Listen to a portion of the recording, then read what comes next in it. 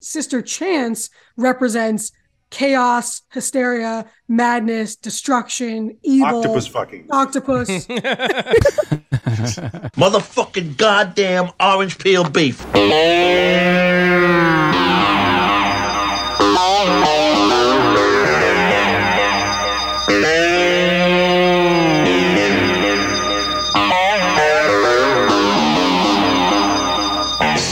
right, everybody. It's one fucking hour time. Of course, this is the show where we talk about one movie for one fucking hour. I am Evan Husney, and of course, we got to my left, Mr. Tom Fitzgerald. Tom. Howdy, everybody. Yeah. We also got to my right, as per usual, we got Mr. Marcus Herring. Marcus, what's up? What's up, everybody? I'm looking over here, and I'm starting to feel a little underdressed this evening. I didn't get the memo. Ooh, yeah. Excuse me, is that Carlo Rimbaldi that you're wearing there, Miss Ramey Bennett? Welcome to the show. Yes, it is. It is. Good evening, everyone. Welcome back. Welcome back. Thank you. And actually, I must say, oh yeah, and so next week possession, ring me, like automatic phone call, it's horrifying and disturbing and psychosexual. Yeah, you got it. Next Friday. Yeah, exactly.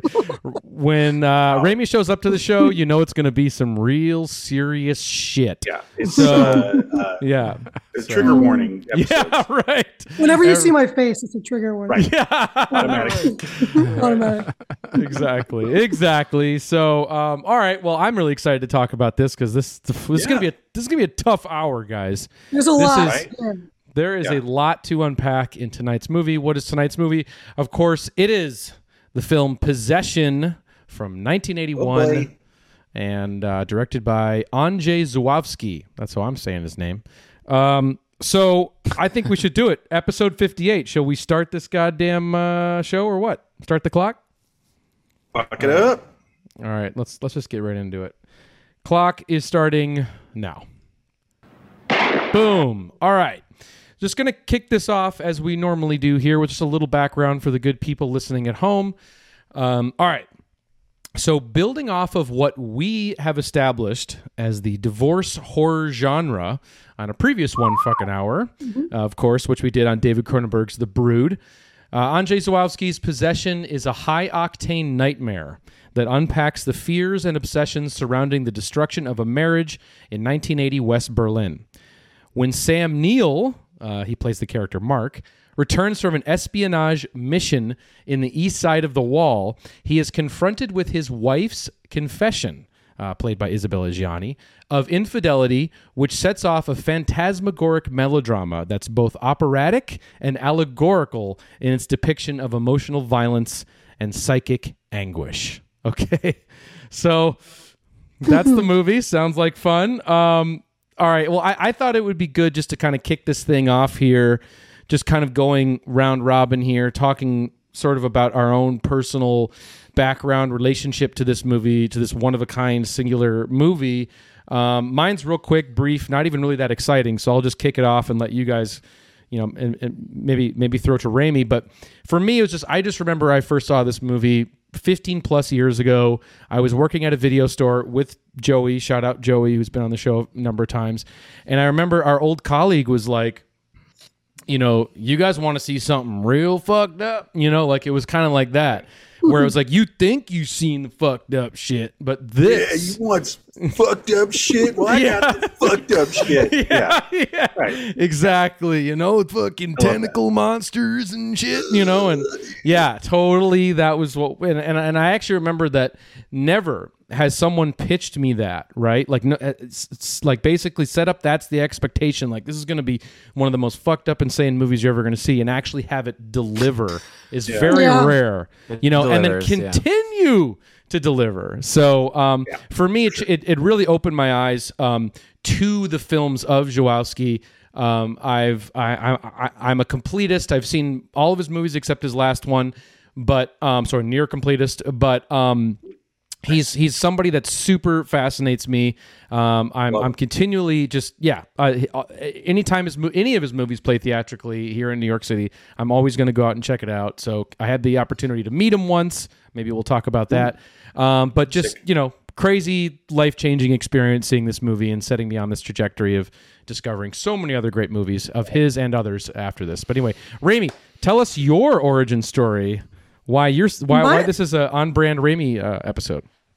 Well, mine's brief. I mean, I think it's on brand. It's up my alley.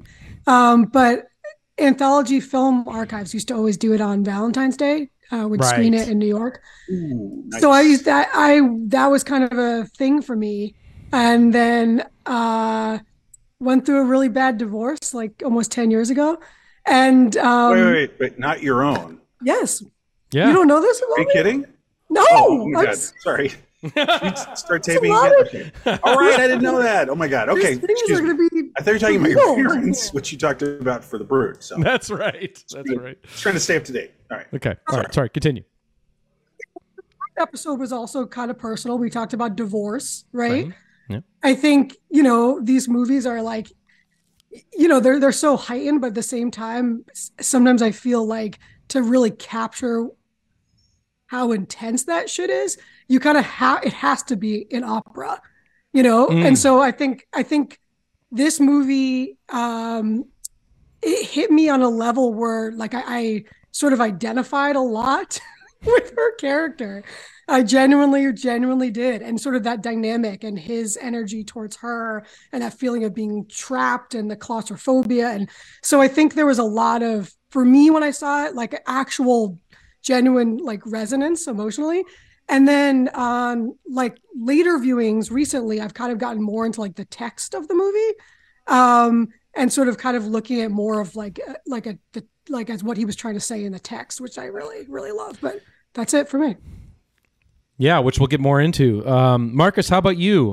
What's your personal journey with this film? Yeah, it was Zulawski was recommended to me, but on the Silver Globe actually, just as like a lost film. Like check out these pieces of this movie that never came out. It seemed really intriguing to me, and then dipping into the rest of his work was just like, of course, mind blowing. But specifically, this movie was the trailer, which is just one of those baller trailers that's like. Oh, yeah. It uses footage from the American cut, which we'll talk about, but I didn't know that at the time. It was just these amazing shots, and this one specific shot where it's like orange around Isabella Johnny in the trailer and glowing, and the sort of optical effect. It was like almost like something out of like a Oob Eworks Disney kind of like effect or something around the special effect, and I was just like, what is that? I need to see that. I just fell in love with it.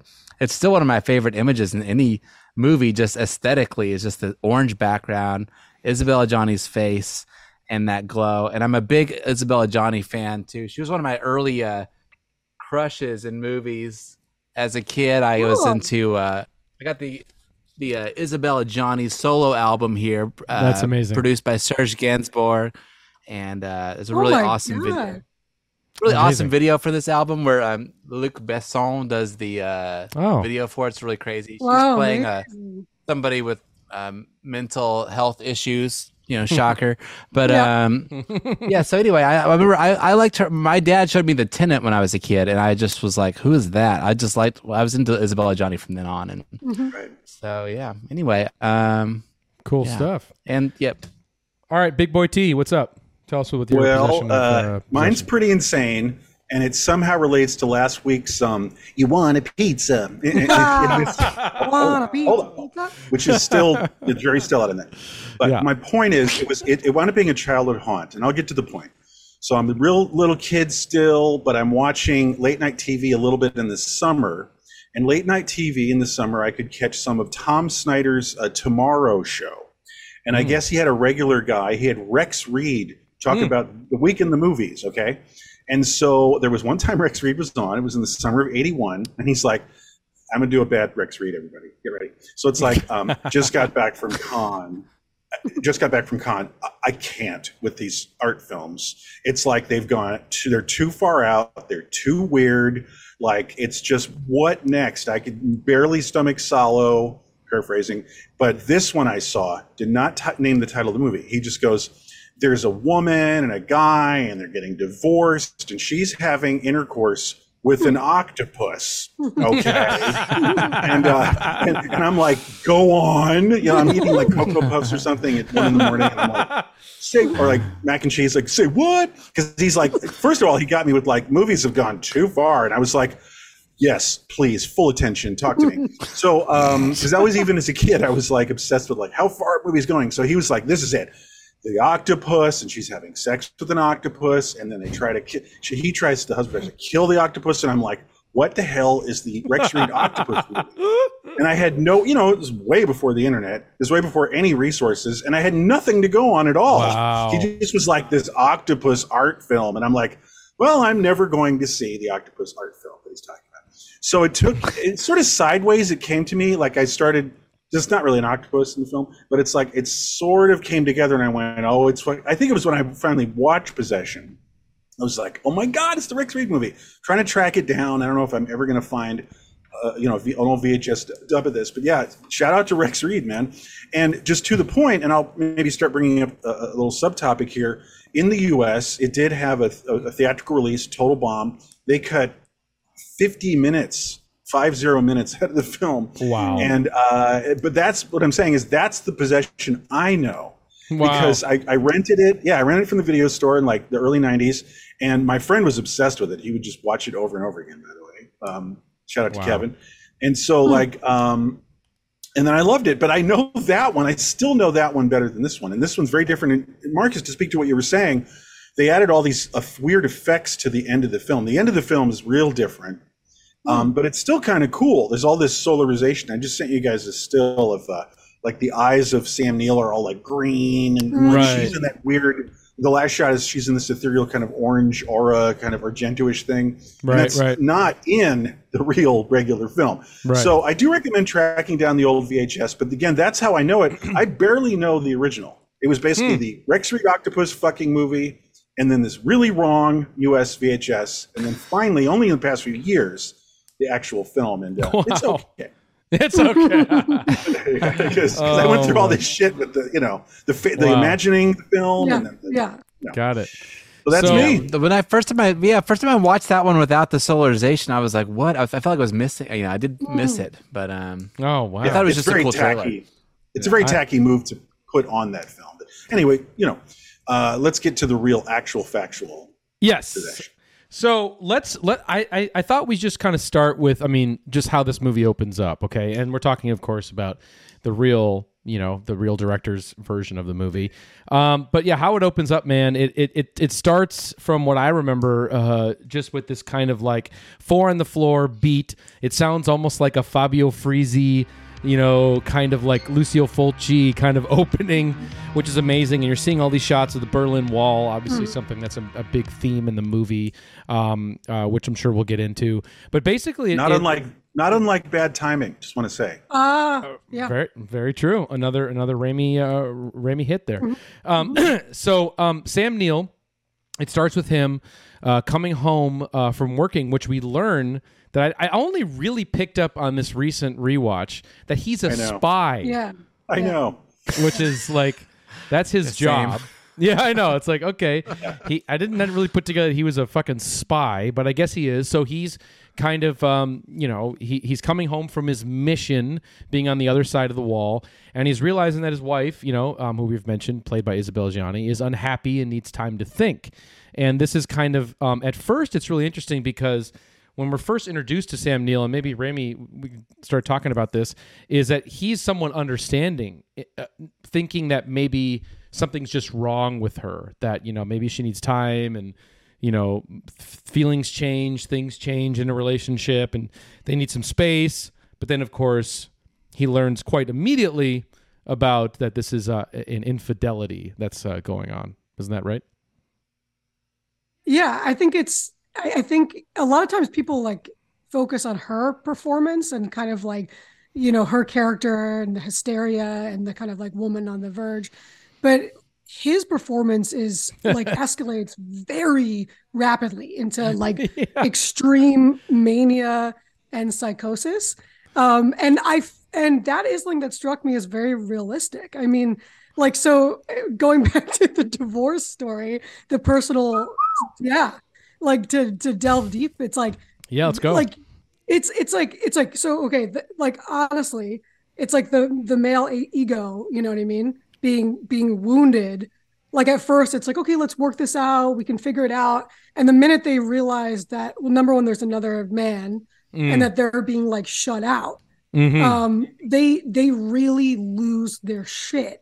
And I've never seen this depicted in a movie in like such a heightened but actual like realistic way, you know. And so it's like the way that he just devolves and just spirals into this basically like heroin addiction withdrawal. Yeah, that is definitely there's a real intent to make it seem equivalent to heroin, cold turkey on heroin. You know, he's like in a fetal position, sweating in bed, and there's these great shots of him again just sweating, and the implication is like, well, he hasn't slept for 4 days or eaten, you know, that kind of thing. Like, and it feels like the actor is doing some raging bullshit. Like it feels very method, but for both of them. But like it feels very method. That it's, you can't just like wake up in the morning and, you know, and have a cappuccino and just start looking like the way he looks. Right. The first part of the film, which is what you're talking about. Yeah, and that whole first section is sort of interesting because there's a few different scenes that sort of like mark his sort of descent into that like mania and jealous obsession. And there's the moment where he discovers sort of like the Heinrich postcard. He starts looking through books and he's sort of like, okay, who is this other man? He starts to kind of imagine who this might be. And as that crystallizes more, like his anger starts to escalate. You know, he demands like I'm going to see you. I'm going to meet you here. We're going to talk about this. Rage. The chair throwing at the cafe.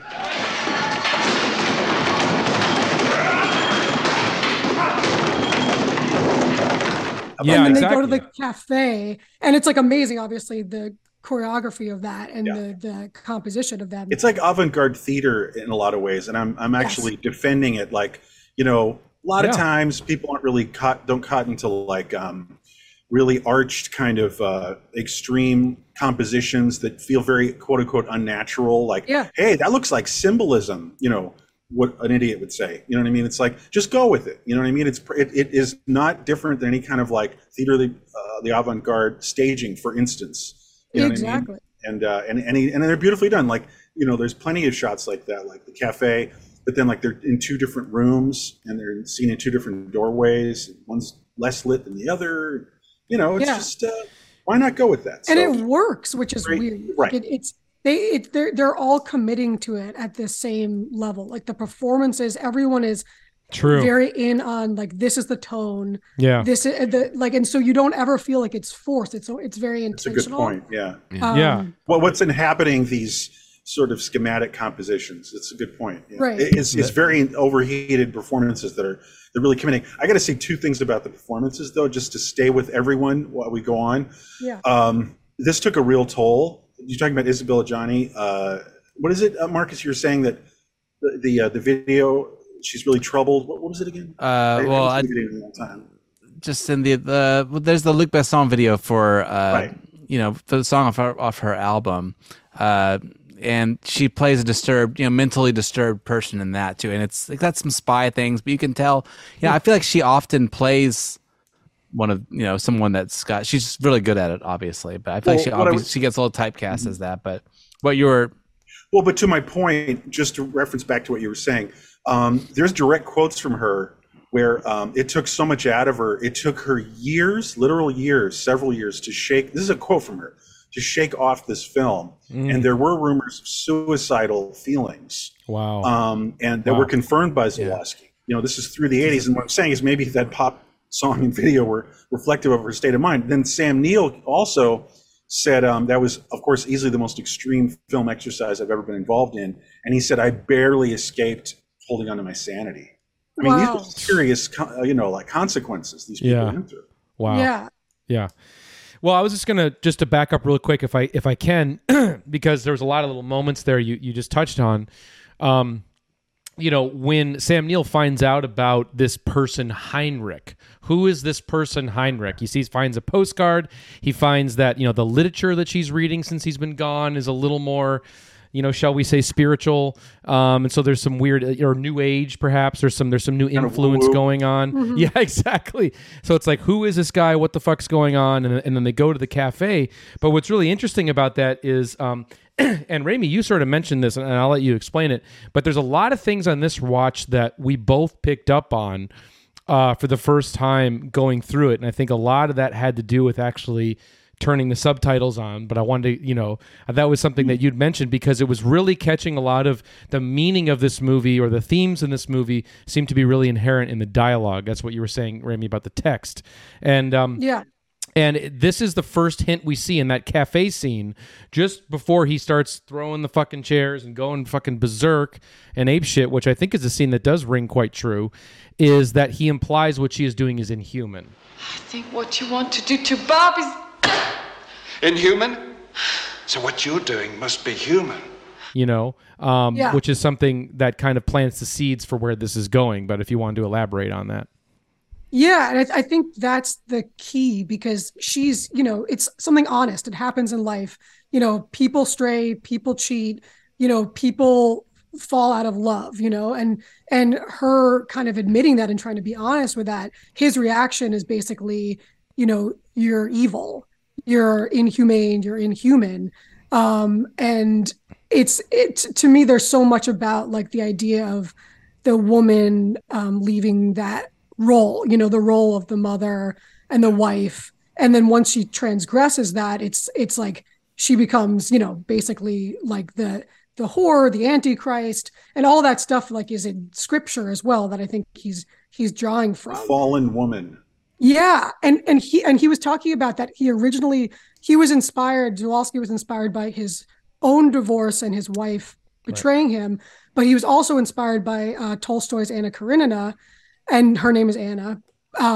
But it's so interesting because it's same sort of idea. It's like a woman who is committing adultery, and her fate is that she ends up having, she dies on the train tracks, And so the film is so much about this woman who's wanting that freedom, she wants that personal freedom. She wants to transgress, and he is so desperately trying to keep her and stop her from having, and the word freedom keeps on coming up through the film, and I mean, we can talk about that later, but she's turned into basically a monster, and kind of decides to envelop herself in that identity, because even though it's monstrous and shameful, it also represents like that release and that freedom and that agency, so right, and literally demonized. Right? Yes. Yeah. Exactly. And then what we see is, obviously this is when the heroin addict montage sort of plays out, where we see Sam losing his shit. He's going on an emotional downward spiral that's, I guess, lasts 3 weeks, which is pretty wild. He's got the dry mouth, the dry lips, the chapped lips. There's also that just, I don't know. It's such a amazing but really dark performance detail. Let's not forget their boy has been unsupervised. That's right. And that's an indelible image for me, which is just you don't see this kid in the 3 weeks or whatever of him being alone in the house, in the apartment, but you see he's covered in jelly. There's food everywhere. Everything's everywhere. It's a huge mess. So you just imagine, it's like sort of like a dog going crazy in a small apartment in the aftermath when the owner comes home, and it's such an awful scene. It's so, there's such a almost visceral reaction of like just seeing the results of a kid being abandoned and on his own and getting all like Lord of the Flies going solo kind of thing. And that's a disturbing moment to me. And the blood, the like imagery of like the red jam all over him. Yeah. It's like he's like covered in blood, and it's like it's kind of like The Brood. That scene reminds me of The Brood a lot, because he's sort of like Candy in The Brood in that scene, with the welts and the there's a Candy moment. Yeah. Supposedly that's one of the scenes that Zawalski drew from his own life. That because he was going through, right? You mentioned that he was going through a divorce, but that he actually came home and his son was left unattended. Wow. Wow. He was married to the woman that, in the actress in Third Part of the Night, like Right. his first movie. That's right. And yeah, it's yeah, just like you were saying about The Brood, it's like the message we're left with in The Brood is that the children are the casualty, of this war between parents. And it's not dissimilar to how the note, which I'm sure we'll talk about, this movie ends on. The final note, yeah. Yeah, one of many final notes, but that for sure. So anyway, then after he's kind of had his moment, after Sam Neill's had his moment for 3 weeks, he comes back home, he sees the kid, and then he also has an interaction with Anna. And then this is when he kind of gets his shit together and is basically saying, you must leave him. You must leave this other man, and then demands that she end her affair. But then she's kind of caught in this state of not really being able to articulate, what her emotions are and where she's coming from. She's having difficulty talking about, what's happening in her own head and in her own mind and body, right? I mean, that's what's sort of happening in those scenes, which is, quite wild. I don't know if there's anything on that you wanted to touch on, Raim. Well, yeah, I think it's like in the movie, there's this constant inability to like communicate properly. And especially, when he's going through his heroin withdrawals and that close of him on the phone and he literally cannot make the words. And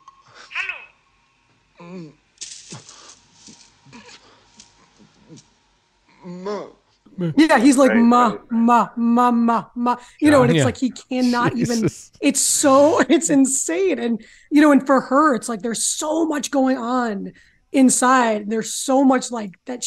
There's the shame and the anger and the she can't use her words. Yeah. You know what's funny about this movie? It just hit me as we're talking. You don't know anything about the way these people were before all this, and which is interesting. Like you're jumping into their world at the beginning of this excruciating episode, whatever it is, and I just there's nothing to compare it to. It's just complete. There's no normal world. Actually, there's also no normal world in the film. She's yelling at him with a bloody mouth, and then there's a big car accident. Like it feels like there's a really like creepy undercurrent of instability on like an international global scale. Right. And of course, one of the things is, and not unlike the end of Salo, the film's final moments are graced with the sound of clearly like warplanes. Bombings, sirens. So it feels like the whole world is kind of going crazy and being killed, and there's like monster. And I guess what I'm trying to say is there like an island of sanity, and actually maybe I know you want to go linear here, but like no, it's cool. Maybe what I'm trying to get into is there's a part that's coming up now where there's the beginning of the doppelganger consideration. Yeah, that's what I was going to get into. Yeah, and I guess so Johnny plays two characters. I guess you could put it that way. She's playing the nice woman, the teacher of the boy. And I guess she is a beacon of a stable mental state and a stable world. Like what do you think? I mean, it would be. I would hate that it would be so simple to have it be this duality, where she's like the good wife and she's kind of virginal and not carnal like the other one, and loving towards the child. But it is, you are led in that direction to look at her as being virginal. It seems like she's supposed to be like the wife that he wants her to be, like she's and the clothing reflects a different environment. It's gone from that blue to being more whites, and again, it does feel like you said, it feels like you said, like theatrical in a way of like, you can see those costumes on a stage, like you said, but I think that she's like, she's a sort of white, pure, she'll stay home and watch the kids. She's his teacher. She's sort of what he wants him to be. She's not bleeding from the mouth and all. Right. It's like she's a little more mellow. Her hair. Yeah. I feel like a lot of the philosophical stuff, or the undercurrent, the subtext of the film is always kind of complicated in this one. I feel because it's a monster movie too, and so you feel like things need to make sense and the monster movie makes sense by the end, like what's happening, but so you feel like everything needs to. I get confused sometimes where I'm following the monster movie reading of the story, versus you know, he's a spy, she's a double, you know, but then there's this subtext divorce reading of the story that's different. And sometimes they feel a little bit like they're two different waves that are in flux. They make things not quite add up sometimes, or it makes it more confusing. You know, she goes on all these philosophical rants, you know, like Two sisters, kind of those monologues. Well, and also the how the doppelganger talks in the kitchen. And to speak on what you're saying, Marcus, like it's so funny because this time watching it, I was purely focusing on like the mystical, spiritual subtext, like because I was really only listening to the words to really like as if it was a book. Because I was like, God, I'd love to read this. Because and what you're saying, Tom, too, about Salò is interesting because it's very similar. The backdrop is the echoes of fascism and the echoes of atrocity and horror and oppression in real life and what these people let's be clear. You know, Zulawski, the director, he had just been pretty much exiled. He's a Polish filmmaker, and that film on the Silver Globe, they stopped the production. It was to be the biggest production in Polish film history, and they just stopped it. That's why it's unfinished. And he had to basically leave. He had to leave his homeland where he had been making films, Poland, which is real close to where they did this in Germany. You know, they made so he's definitely got some geopolitical subtext going on. Oh, well, there's, you know, it's, well, just by nature of being in a post-war Berlin, you have, you know, but shot right by the wall. Well, I was just going to say the wall is almost a character in the movie in so many ways. And really it's like all the characters are surrounded by quote unquote evil. You know, it's like you're seeing the east side, you know, you're seeing, you know, the Russian occupied side, you're seeing all this stuff and all the people looking in their binoculars and the barbed wire fences. It's really like, as you were saying a little bit ago, I mean, this whole movie is set kind of in a bedrock of sort of evil, and I think that's the setting for it. But going back to the scene in question, you know, where we're sort of talking about that there's doppelgangers and, you know, you have Isabella Gianni's doppelganger. You know, there's a scene a little later on in the film where she's cleaning up the stuff in the kitchen and she's talking to Mark, Sam Neill, sort of about women. They're starting to talk about, like, you know, what's going on with their relationship and everything. And Rami, I'll let you take it from here because I think it's a pretty revealing aspect to what this movie really is about. Well, it's, you know, so she's cleaning all the meat, right, in the kitchen. Like there was just that fight and they're, you know, taking the meat slicers and mutilating themselves and there's meat innards everywhere. And so she comes in with her like virginal white dress and her beautiful braid and her green eyes and, you know, and she's cleaning up the domestic sort of like disarray, kitchen chaos. And she is, I think, in a lot of ways the idealized version of his partner. You know, he is the idealized, and often, not to get off topic, but often like this is what we do in our lives. Like we try to repeat, you know, we try to repeat, change, repeat mistakes, change them. The trauma's repeated, and we're trying to get it right, you know? And sometimes people do repeat partners in a way, like they find another version of the same person, like they're trying to do better the next time, you know? Right. And you're like, what they had is so broken and so it's been so desecrated that the only thing to do is almost like birth these new versions of these people. But when she's cleaning the bloody blade, she says, like, I wrote it down, she says, I come from a place where evil seems easier to pinpoint because you can see it in the flesh. It becomes people, so you know exactly the danger of being deformed by it. So it's like she's talking about like the monster in one sense, right? About being taken over. She's also talking about, you know, it could be East Berlin.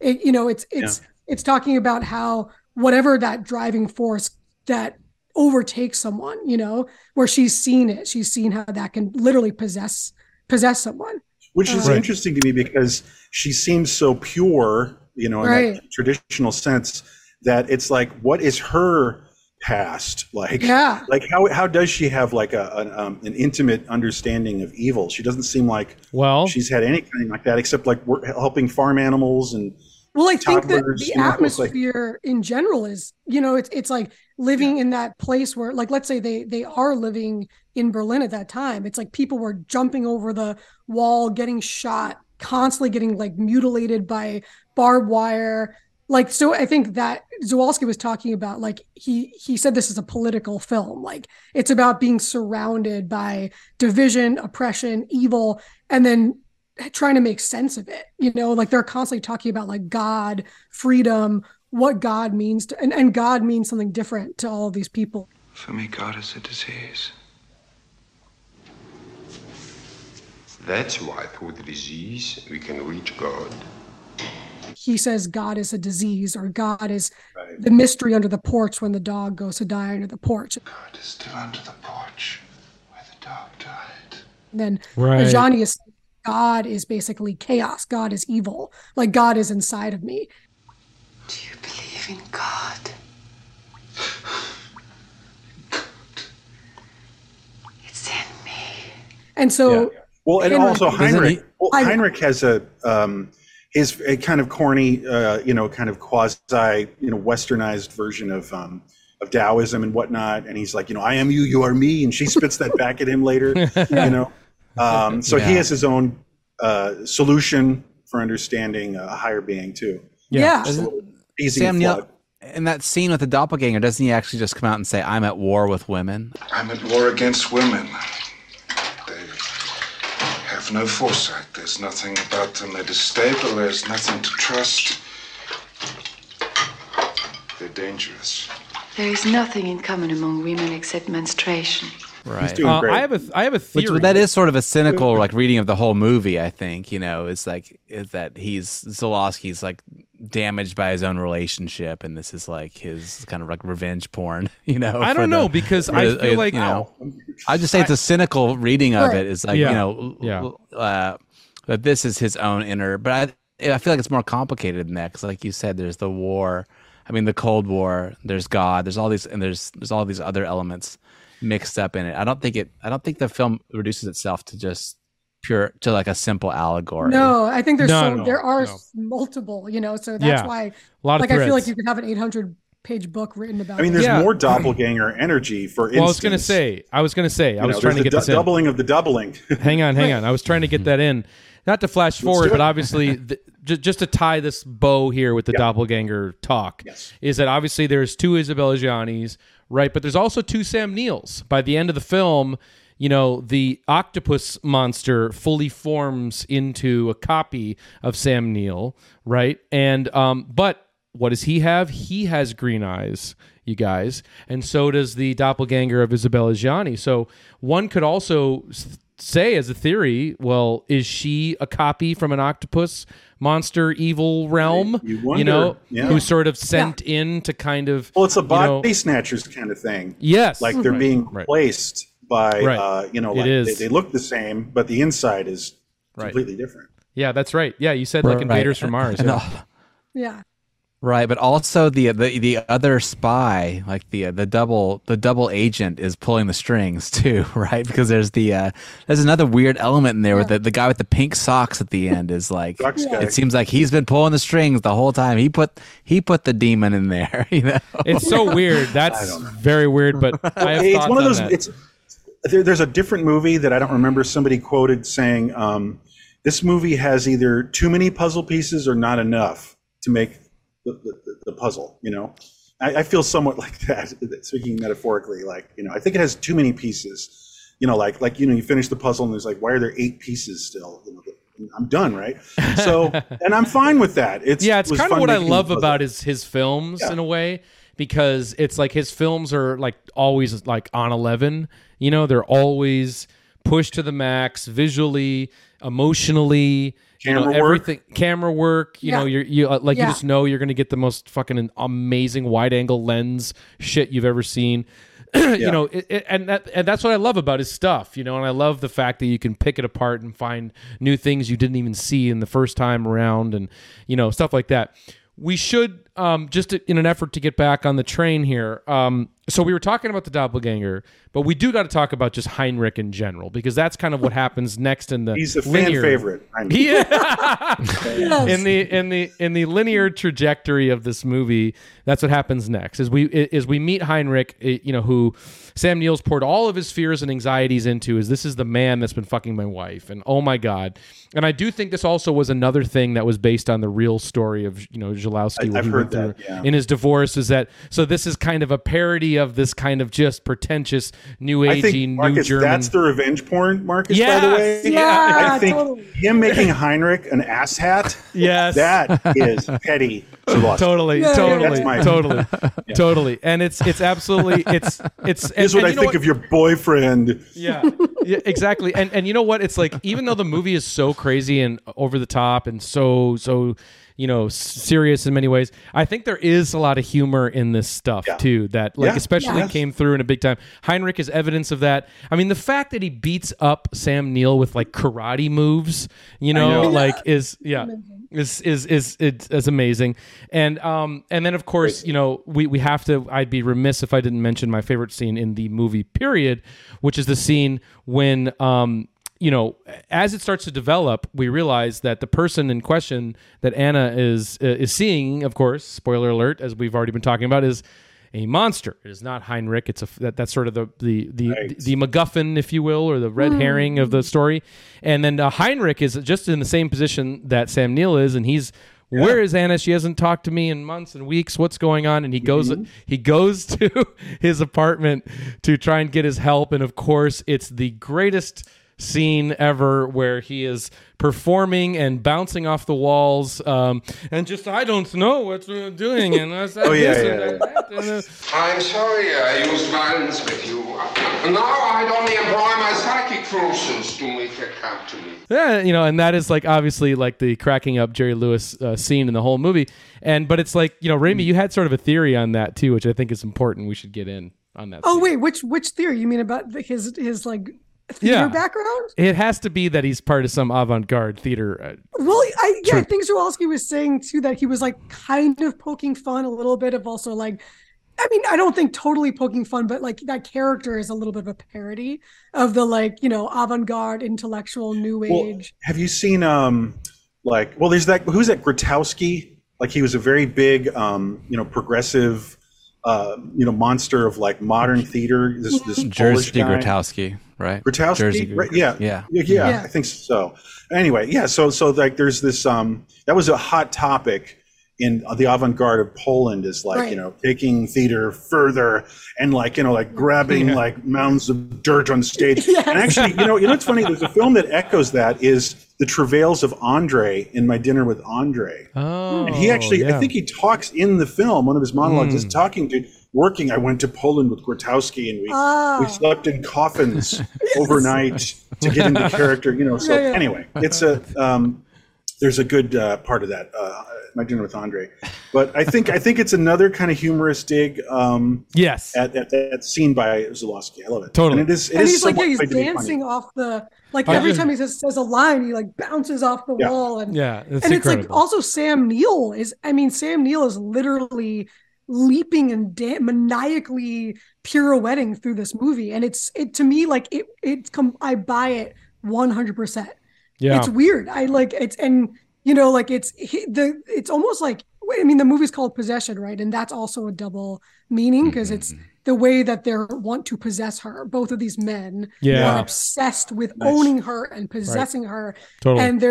And it's so funny because at first it's like Heinrich thinks like, oh, I've given her enlightenment. Like I've given her this sense of who she really is and her identity. And, I'm this like sex god or whatever.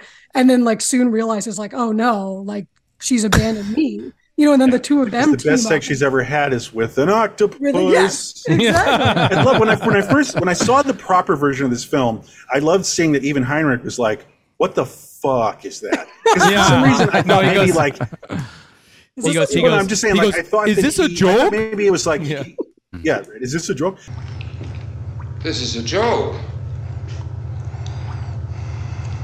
No, but I thought maybe when I was first really trying to get my head around the actual proper version of this film. My point is, I was like, wait, did Heinrich, make this happen? Is it like his concoction? Like, are they working in cahoots? And it's like, Right. no, he's even like, the fuck? You know? Yeah, I love So, that. like, Right. I love Yeah, that. I love scene. that.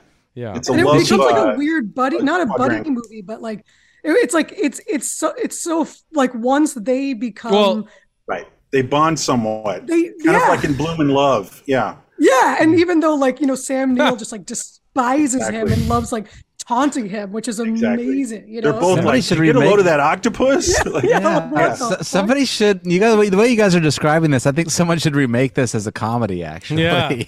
There's one in there somewhere. We, Yeah, we want to you'd see have to lose a lot of sitcom with scenes. them, you know. well, You'd let's have to lose like the ballet torture scene, which is my favorite. Oh, Okay, we're getting there. Yeah. We're getting there. Let's We're go. getting there. Well, Get All right. there. a quick note on the octopus. Is it does she give birth to that too? I mean, first, like, did she birth that octopus into the world, and I then think Yeah. so. I think Yeah. so. Yeah. Yeah. Yeah. Well, But not in the subway though, because in the narrative flow, if that was the Well, it's already been in the existing. subway? it's a flashback. That's what I'm saying. That's a flashback. Yeah. It's a Oh, it's a flashback. flashback. Yeah. So was that her like breaking water or whatever as part of Yeah. the birth process when she's Well, freaking out in the let's set subway? up the scene if we can. I'm trying Okay, to 'cause just that keep confused the me. audience in mind. Sorry. I knew it was going to happen and jump around. Okay, so all right, let's just since we're here, we'll cover it. It's probably the most famous scene from the movie. It's Isabella Gianni's big moment where she's coming out of the train. It is in a flashback. It's actually in the context. There's a scene where you. she is with Sam Neill in the apartment, and this is sort of, I believe, is this Remy after that he's discovered that she's been killing people? Is it? I'm trying to think if I'm lost. I don't now. know if he literally knows it yet, but it's Yeah.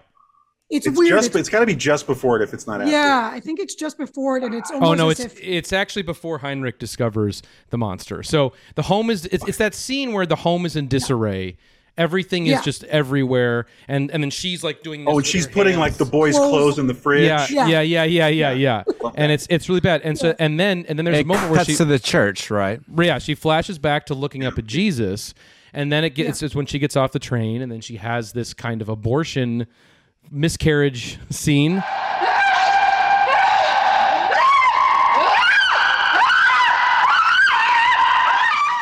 Yeah. And then I famously, I guess, or infamously, Anjay had told her as a direction to fuck the air, quote unquote. Yeah. Was her direction, and so she did. And but explain his explanation of. Well, Raimi, I if you mean, I will. was just listening. Like I said, I was really listening to the dialogue a lot, and so it's interesting. This is kind of the first time she feels comfortable actually trying to fucking explain this to her husband, to Mark. Like she's going crazy, blah blah That's right. blah, stuffing clothes and microwaves or whatever, and then finally he's like, okay, let's sit down, let's talk. And then she's explaining it. So she, in her esoteric way. So she has this whole thing about like the sister Faith and sister Chance, right? So It's like the two sisters of faith and chance. My faith can exclude chance, but my chance can explain faith. this represents like the duality that she has and that's battling inside of her, right? So sister Faith is the faith in God and goodness and her guilt and her The school all of teacher, that. kind of. Yeah. And then Sister Chance represents chaos, hysteria, madness, destruction, evil, Octopus fucking. octopus. And so like throughout this whole experience, right? Like when he's away, Mark was away, she was fucking Heinrich. After fucking Heinrich, like she starts having the kind of, it's almost like she's having an identity crisis, like come to Jesus moment of like, kind of like, who am I? Who do I want to be? Deconstructing herself, which we see in the ballet video. We can go back to that too, where that's really a glimpse into her, like what's actually happening inside her brain, right? Which are Heinrich home videos. Yeah. That Heinrich has dropped off to Sam Neill's house. And yeah, where watching, he's kind of almost like creepily, I feel like manipulatively documenting her. You know what I mean? Yeah. Like, I'm going to deconstruct you and like, let's talk about your feelings and like, you know, it's whatever. Not passive documentary filmmaking. Yeah. Yeah. And so she's basically saying that she's having this struggle internally. And then she's like, I don't know who's going to win, right? Like they're fighting each other. And she's explaining to Sam Neill that when she went to God, she went to the church, right? And she's like begging for answers. She goes to the subway and is taken over in sort of a trance, which is representative of like what religious ecstasy would be, or like mysticism. It's like the agony, ecstasy, the anguish, and she's experiencing all these things like you would as if you were going through like a transcendent religious experience. And she is like fucking the air. She's conceiving, like Virgin Mary conceiving, right? And then she miscarries. What I miscarried there was Sister Faith, and what was left is Sister Chance. So I had to take care of my faith to protect it. Yep. And so in whatever bizarro way, whatever she feels like she has. Well, hold on. Yeah. If she kept faith, that's the octopus. Yeah. AKA the double for Sam Neill. Right. AKA the guy who would partner with the school teacher, who we were just saying is kind of more the faith side of the. So exactly, and that's what she was saying. Yeah. So it's interesting. She goes like, I have faith. I need to protect it. I love Very it. heady stuff. It's insane. And then it's so cool. It is hard. Well, it is, just for a second, it is hard to like decipher all this like philosophical Euro dialogues like Alphaville or something. You know, it does feel like really heavy dialogue that we're not used to hearing in the English language, you know. But I feel like, you know, when she goes underground, she goes to the subway, she's underground like hell, you know, and she's obviously acting like possessed. Like this is like a post Exorcist type movie, you know. So like I feel like it's pretty clear like that is like the demon possession, and we see like some of her dialogue later could be the demon talking, like in the scene you're talking about, the ballet scene when she like breaks the fourth wall and starts talking to the audience, you know, and she's talking to Heinrich camera, though.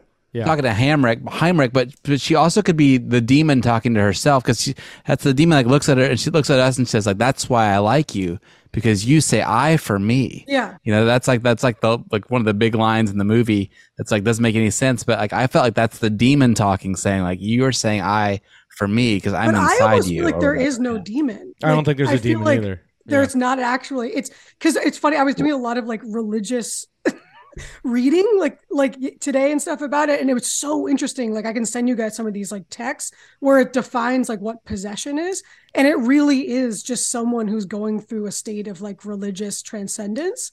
And so it's like I think what he's really doing with the character is there's not like an entity that's taking over. It's really like her finding how do you transcend like your human form. And she's like, when she says it, she's like, we're all the same, but we take different forms. Like we're just meat, we're insects, we're this, we're like. We are all the same, but in different words, with different bodies, different versions, like insects.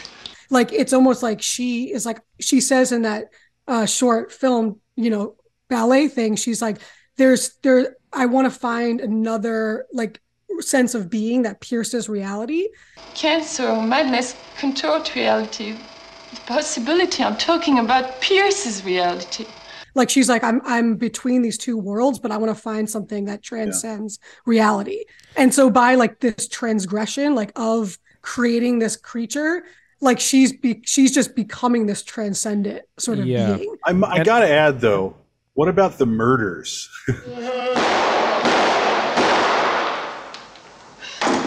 So she's so she's protecting Faith. She's just trying to be herself, man. She just wants to be herself. Let her, you know, freedom. Well, we're going to talk about Sam that. Neill, I'm trying to protect Faith. Like at one point they sleep with each other after they've kind of like, he realizes what's going on, and she's like, I needed, like, people were trying to take Faith away from me. She tried to take it away from me. Is this Faith that helpless? It needs to be protected. Like a child? Yes. which is also freedom and agency. And every time it comes near her, she's like, no. Protecting from intruders. Yeah. Yeah. So that's simply what every person is. It's not about like feeding the demon or feeding the beast with like, it's not like Hellraiser. It looks like Hellraiser and it seems like Hellraiser a little bit. Where he's like, and he's I just want to say, but it's defensive. Yeah. Yes. Oh, yeah. I just want to say real quick too is like this is a theme that's explored in a lot of his other films too.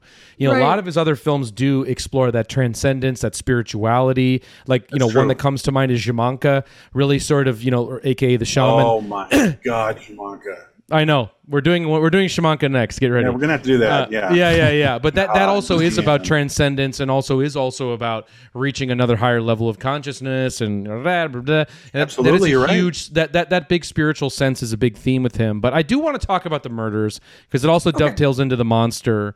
We're jumping around, but basically there's these two set pieces where two different private detectives who are both in love. I love this, that they're like a gay couple. That's amazing. I know. It's such a great little fun detail.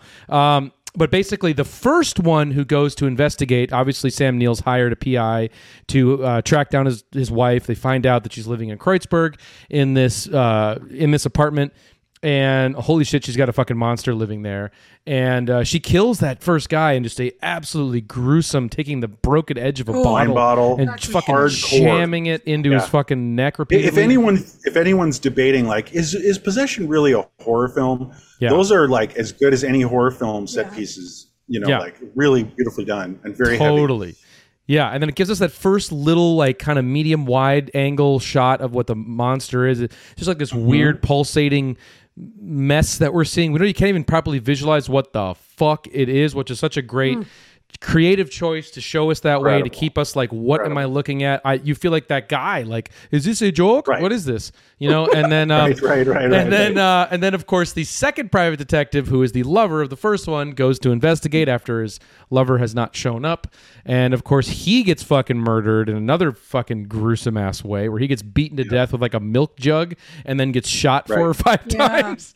Like, damn, dude. Yeah, and it's so gruesome, but that creature effect, that's where we really first kind of get to see it, where it's like slithering in the bed and you see all the kind of afterbirth surrounding it, and like he's very tired. He made love to me all night long. He's very tired. He made love to me all night. I know, and that's the scene where it's like, oh, here's Classic. That fucked up shit that guy was talking about at the video store. Yeah, exactly. That's what Rex Reed was responding to. Yeah, and of course, fucking Carlo Rambaldi, designed the creature effect. They fucking tried to get H.R. Giger. He was all tied up. They couldn't get him. Yeah. So they got Carlo, who of course went on to design Raimi's T-shirt, or not T-shirt. The next project was Steven Spielberg's E.T. It's unreal. I loved your work in Possession. Yeah, kind of. Exactly. In Possession, when like the legs are like this. Right. Maybe Alien Possession. Perfect. Maybe Steven did see Possession just to get some notes. Like, let's talk this out because that's very important to make what E.T. looks like. Yeah, it looks great. It looks real. I mean, it looks. I mean, it's shot in the dark, but like it looks real, very, very realistic. The alien, really cool. It looks. It's really. And the transformation it goes through, and the writhing, and it's also he also did Alien. Sorry, Baldi's kind of a monster. He did the Alien, monster. So I mean, there you go. Yeah. I was going to say, it's also interesting when Sam Neill, I don't know if Evan, you were going to touch upon this though. Go for it. When Sam Neill discovers what's actually happening, he's like cool with it. He's so cool. Like that's one of the craziest, weirdest, wackiest. He cleans up for her. He cleans up. If it's another man fucking your wife, it's like nah, like I'm gonna freak out. Oh, it's an octopus. Oh, but let me help you. You're murdering people. And that's kind of cool, almost. Yeah. Like she's the Jeffrey. Well, it's not a threat, No. But then it's almost, but there's this transition where he almost like, it's amazing. He kind of gets like gleefully murderous, and he's blowing up the thing and he's covering it up and he kills Heinrich. And so he becomes like, he goes into that darkness and that's when they get to connect again. Like he sees it in her. They bond eyes. over it. Yeah. Yes. And like, they're both it becomes like Bonnie and Clyde, or it becomes it becomes like partners in crime. You know, it's amazing how Heinrich fucking dies too. How he digs through the trash and gets a shoe and a feather in order to kill him, which is just like amazing. That's a fucked up detail.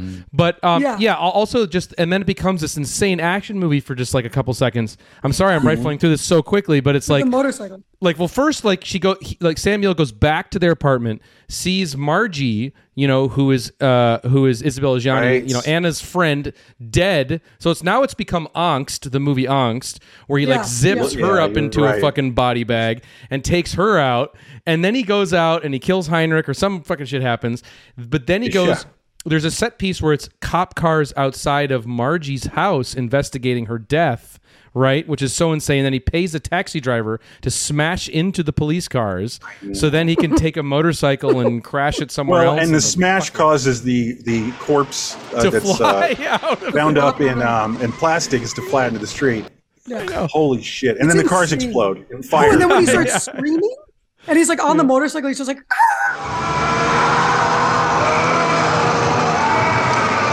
Hey, can I just say, quick shout out to another film, because this is the Amour Fou series for one fucking hour. Oh. That him acting that way at the end of the film, where he's kind of making a crazy face riding the motorcycle, is just like Crazy Face, the end of Lost Highway. Right. Driving the car. They're kind of like out of control, just driving forward. Yeah. I saw a lot of Lost Highway, and there was some Fire Walk with Me. Absolutely. When she's like, chance and faith. I wonder if Lynch has seen this film just for an appreciation of it.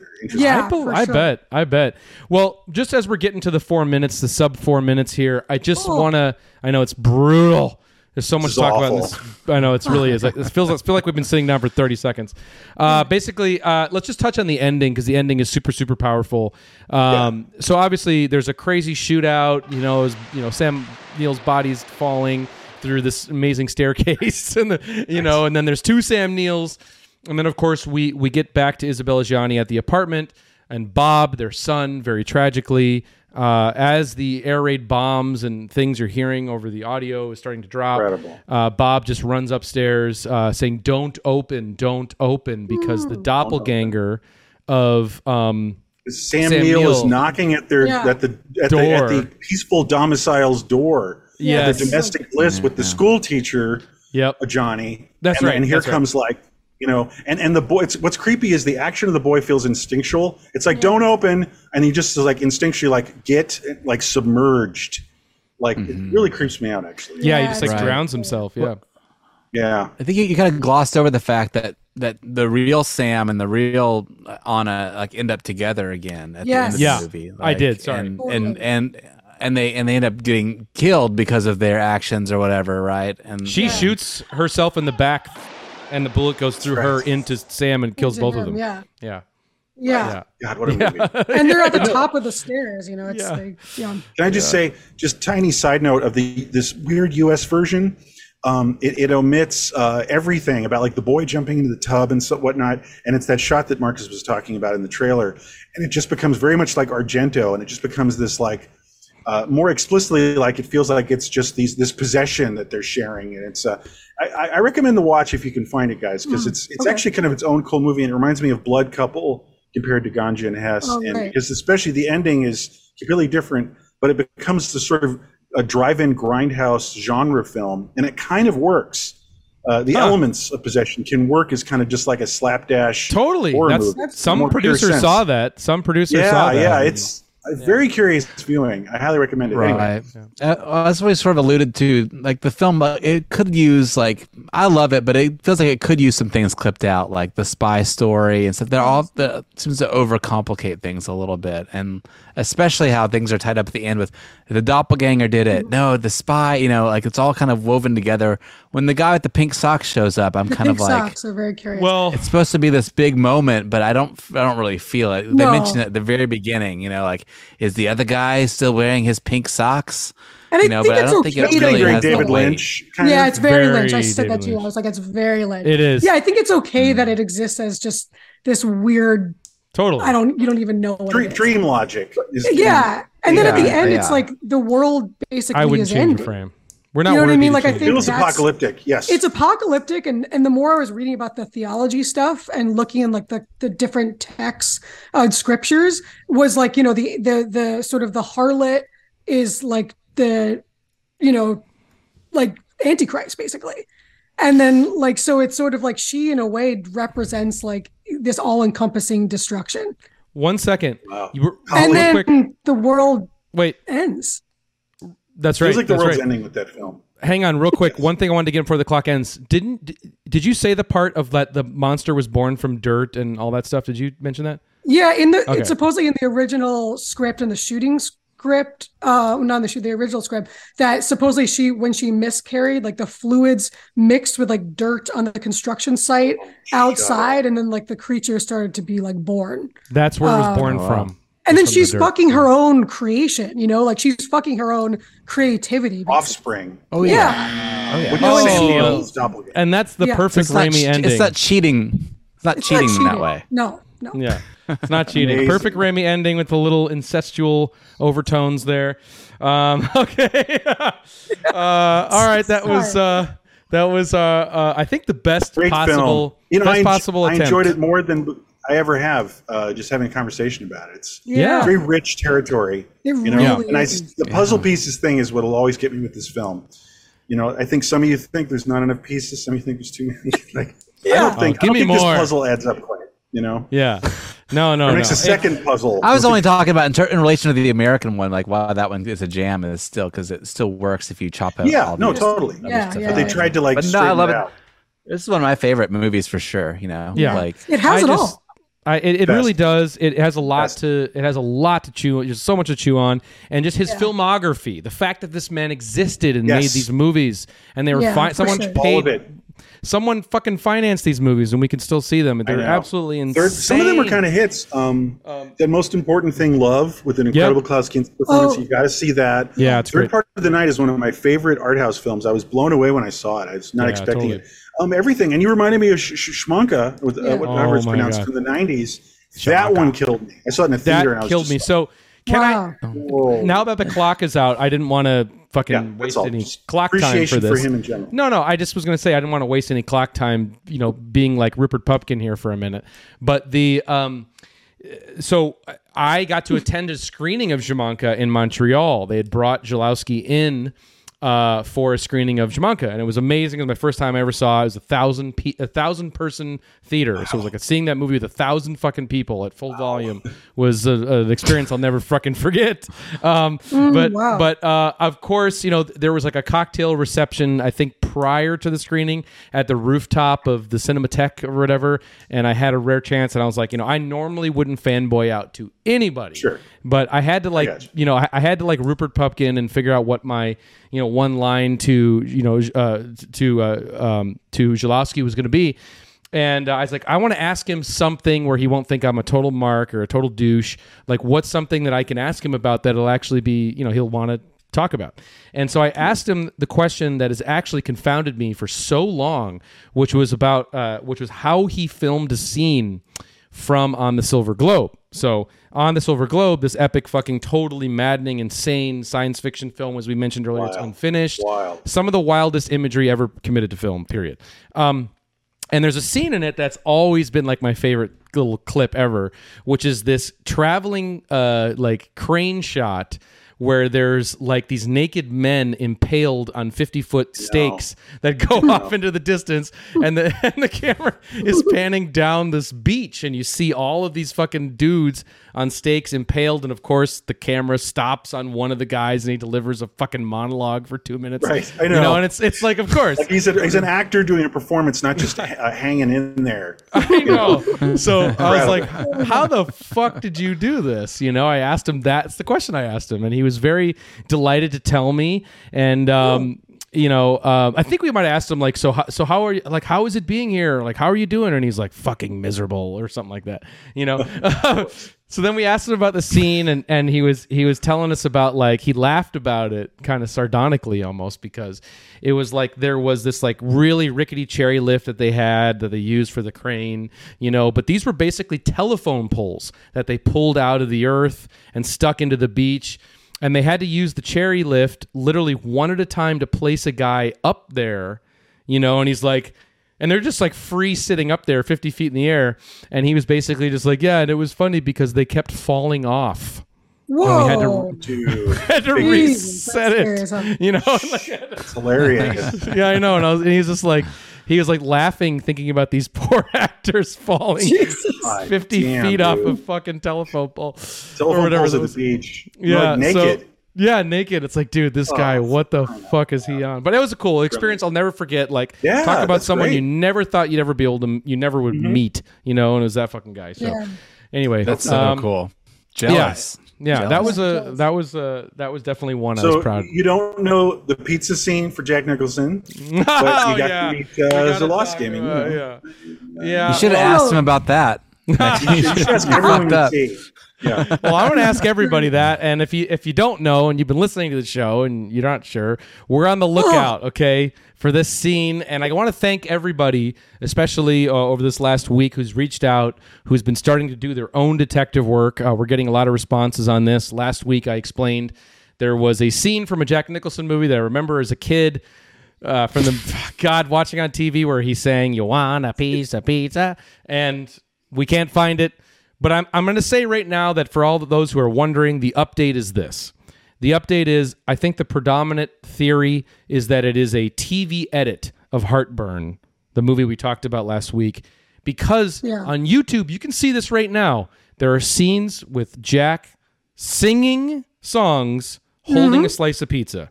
Yeah. In this movie. Yeah. And I want to shout out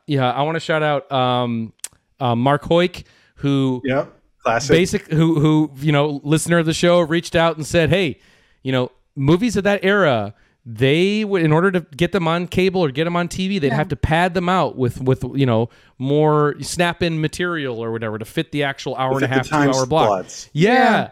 So they'd use loose ends and figure it. So maybe this was a little ad lib moment that Jack had for the TV edit only.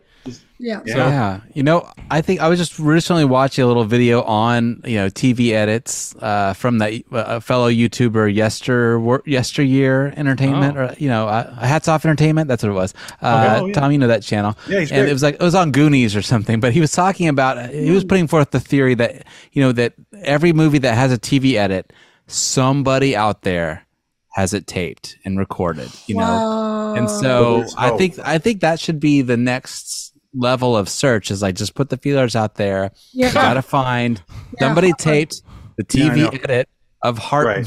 The only problem is talking about fucking Heartburn. I know. Nora Ephron film and not Goonies or Goodfellas or Star that's gonna be tough. Or RoboCop. But it's you know fucking what? Heartburn. Yeah. Like what 12-year-old boy's like, man, I got a sweet copy of Heartburn. It's gonna be an accident. It's gonna be somebody snagged it by accident where they were recording like eight hours of TV. On LP. TDS running overnight. Well, I That's just your want only to say, hope. I want to say that I think our next step of the investigation is we need to find somebody that works at Paramount. If you have any friends that work at Paramount, we need to see in the vault if they got a TV edit somewhere, or just give me that runtime, baby, and we can compare and contrast. Go onto the 16 forum and search on there, because like all those TV edits they showed them via telecine, right? So they would run an actual not 16 by like print of the the end movie. of the 80s, I think. Yeah, probably not. They'll probably That's like more beta. Beta copies of Grizzly, like 70s. Yeah. I don't know. Well, anyway, like 89.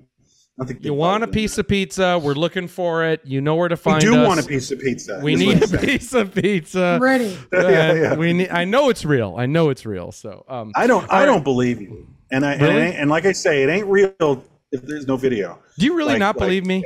Even though I think you guys are misremembering. I think you guys are misremembering and just you're Shazamming it. Shazam or Mandela affecting kind of. Yeah, same thing. Misremembering it. And I think it's an interesting experiment because one person, they might have flawed memory, but they're only going back and forth inside their own head about a memory. But you guys, I think, are negatively reinforcing a misremembrance. Because my memory is this. Faith, like, well, someone else saw it, so then it must be the thing. And you both someone saying this back to me, and they're Yeah. saying it wrong, and then it gets wronger and wronger, and then it becomes I know. pizza, Echo pizza. chamber. It's an echo chamber. Right. I literally have just a memory. I'm just going to say this and I'll shut up. Is Oh, yeah, of yeah. seeing it happen on TV, okay, and then us turning to each other and being like Instantly, "Whoa!" like the instant yeah, reaction. Yeah, That's like, what you're misremembering. Whoa. Yeah. But this is what I know. You get annoyed when I say this, Evan. But What? why did it make such an impact? Because it's hilarious. It was funny. It was weird and funny and channel surfing. It was a channel surfing moment of like if it change is the the scene channel. from Heartburn. Yeah, wow. We So settled you into guys a movie. didn't make time. That's it. You weren't sitting like, come on, it's starting. Heartburn. Let's go. That's the other implausible. Yeah. That's the other implausible thing is that you were watching it's channel Heartburn. surfing. It's channel surfing, and then like, oh, Jack Nicholson. No, I remember it was channel surfing. That helps. Oh, Jack Nicholson, and then No, then I know what happened. It's like you see Jack Nicholson holding pizza, then you're flipping the channel, and like Ernest goes to camp or something. No. He's like, pizza, pizza, and they Wait. fused. What year was this again, allegedly? Well, it must have happened in the mid '90s. It must have happened between '94 and '97. So Heartburn was on TV like 10 years later. That's what's also Yeah, weird. sure. On some crap like TBS. TBS. Absolutely. Yeah, Oh, Fox. it's a TBS. very Not like Fox, but just TBS. play it over and over again. Okay. Or cable, like Cinemax. This Yeah. is so Sure, ridiculous. I've seen it. I flip channels like Heartburn. Yeah. Okay. I made you watch it, Evan, like, and you click. hated it every moment. I'll tell you right now, when we watched Heartburn, and there's those scenes where he's singing nonstop, holding a piece of pizza, it love was this part. torture. It was torture. It was like literally There's watching a like short documentary in the works here. it was like you know what I watching mean? Man like behind the sun, where his anus comes out as fucking. painful we need a 'cause reenactment. Everything out of his mouth is like you want Jack to shut up during that whole scene. I He's just know. It's singing an this awful scene. It's nonsensical songs, and you just want to say fucking say pizza and Say shut up. I know. And he never does it. Yeah, it never exactly. That's Offer me a fucking pizza. yeah, exactly. All right, let's talk about next week and wrap up this show. All right, Jesus Christ. well, It's Heartburn. Sorry, guys. it is. Sorry. It's Next Heartburn. week. No. That was a joke. Oh, that would be God. so fun. No? We should do Heartburn. Oh, we're at not. some Oh, point. oh, I No, thought we only doing the TV edit. Yeah. Oh, well, once we get it, we will. It's gonna happen. Someone's All right. gonna send that in. Next week on the show, we're having another special guest like Ramey join the show. It's been a minute since we've had him on. We're gonna have Joey Izzo return. Our friend Joey, of course, is coming back to the show, and we're gonna warp all the way to the 2000s. I thought it'd be interesting for us. Joey agreed. Actually, we all were throwing this title around. I remember for weeks now, but I think it'd be interesting for us to look at 2002. Is that the year this movie came out? Yeah. I think 2002's directed by Spike Jonze adaptation. So we're gonna be doing one fucking hour on Nicolas adaptation.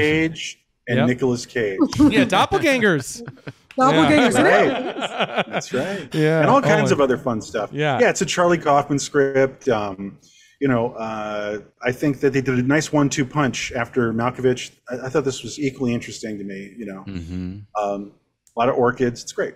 It's gonna be interesting it's gonna be really interesting to revisit it, this one, and commit to it for an hour. So that'll be next week, everybody. Well, again, first I want to say thanks, Ramey, for coming on and taking this Yeah, weird always journey good with to have us you. on. We'll see you at the on next horrifying, soul-crushing, Unsettling. emotional damage Yes. film. Yeah.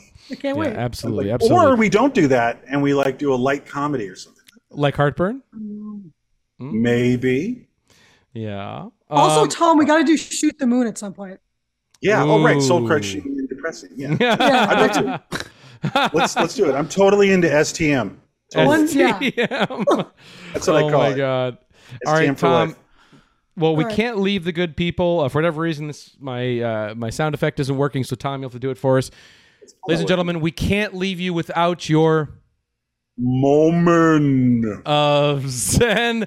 All right, everybody, thanks so much, and we will catch you. Have a good rest of your week, and we'll see you next time on One Fucking Hour. So long and goodbye. Bye. Bye, fellow human beings. Oh wow.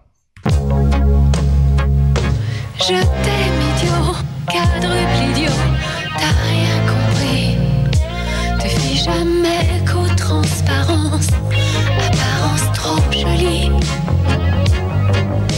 Tout semble idiot lorsque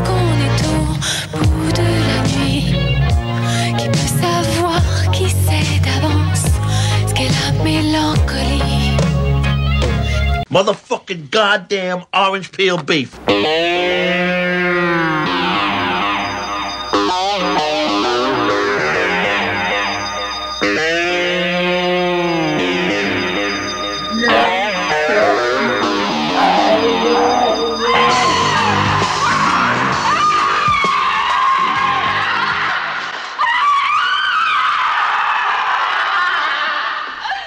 That was wicked, man.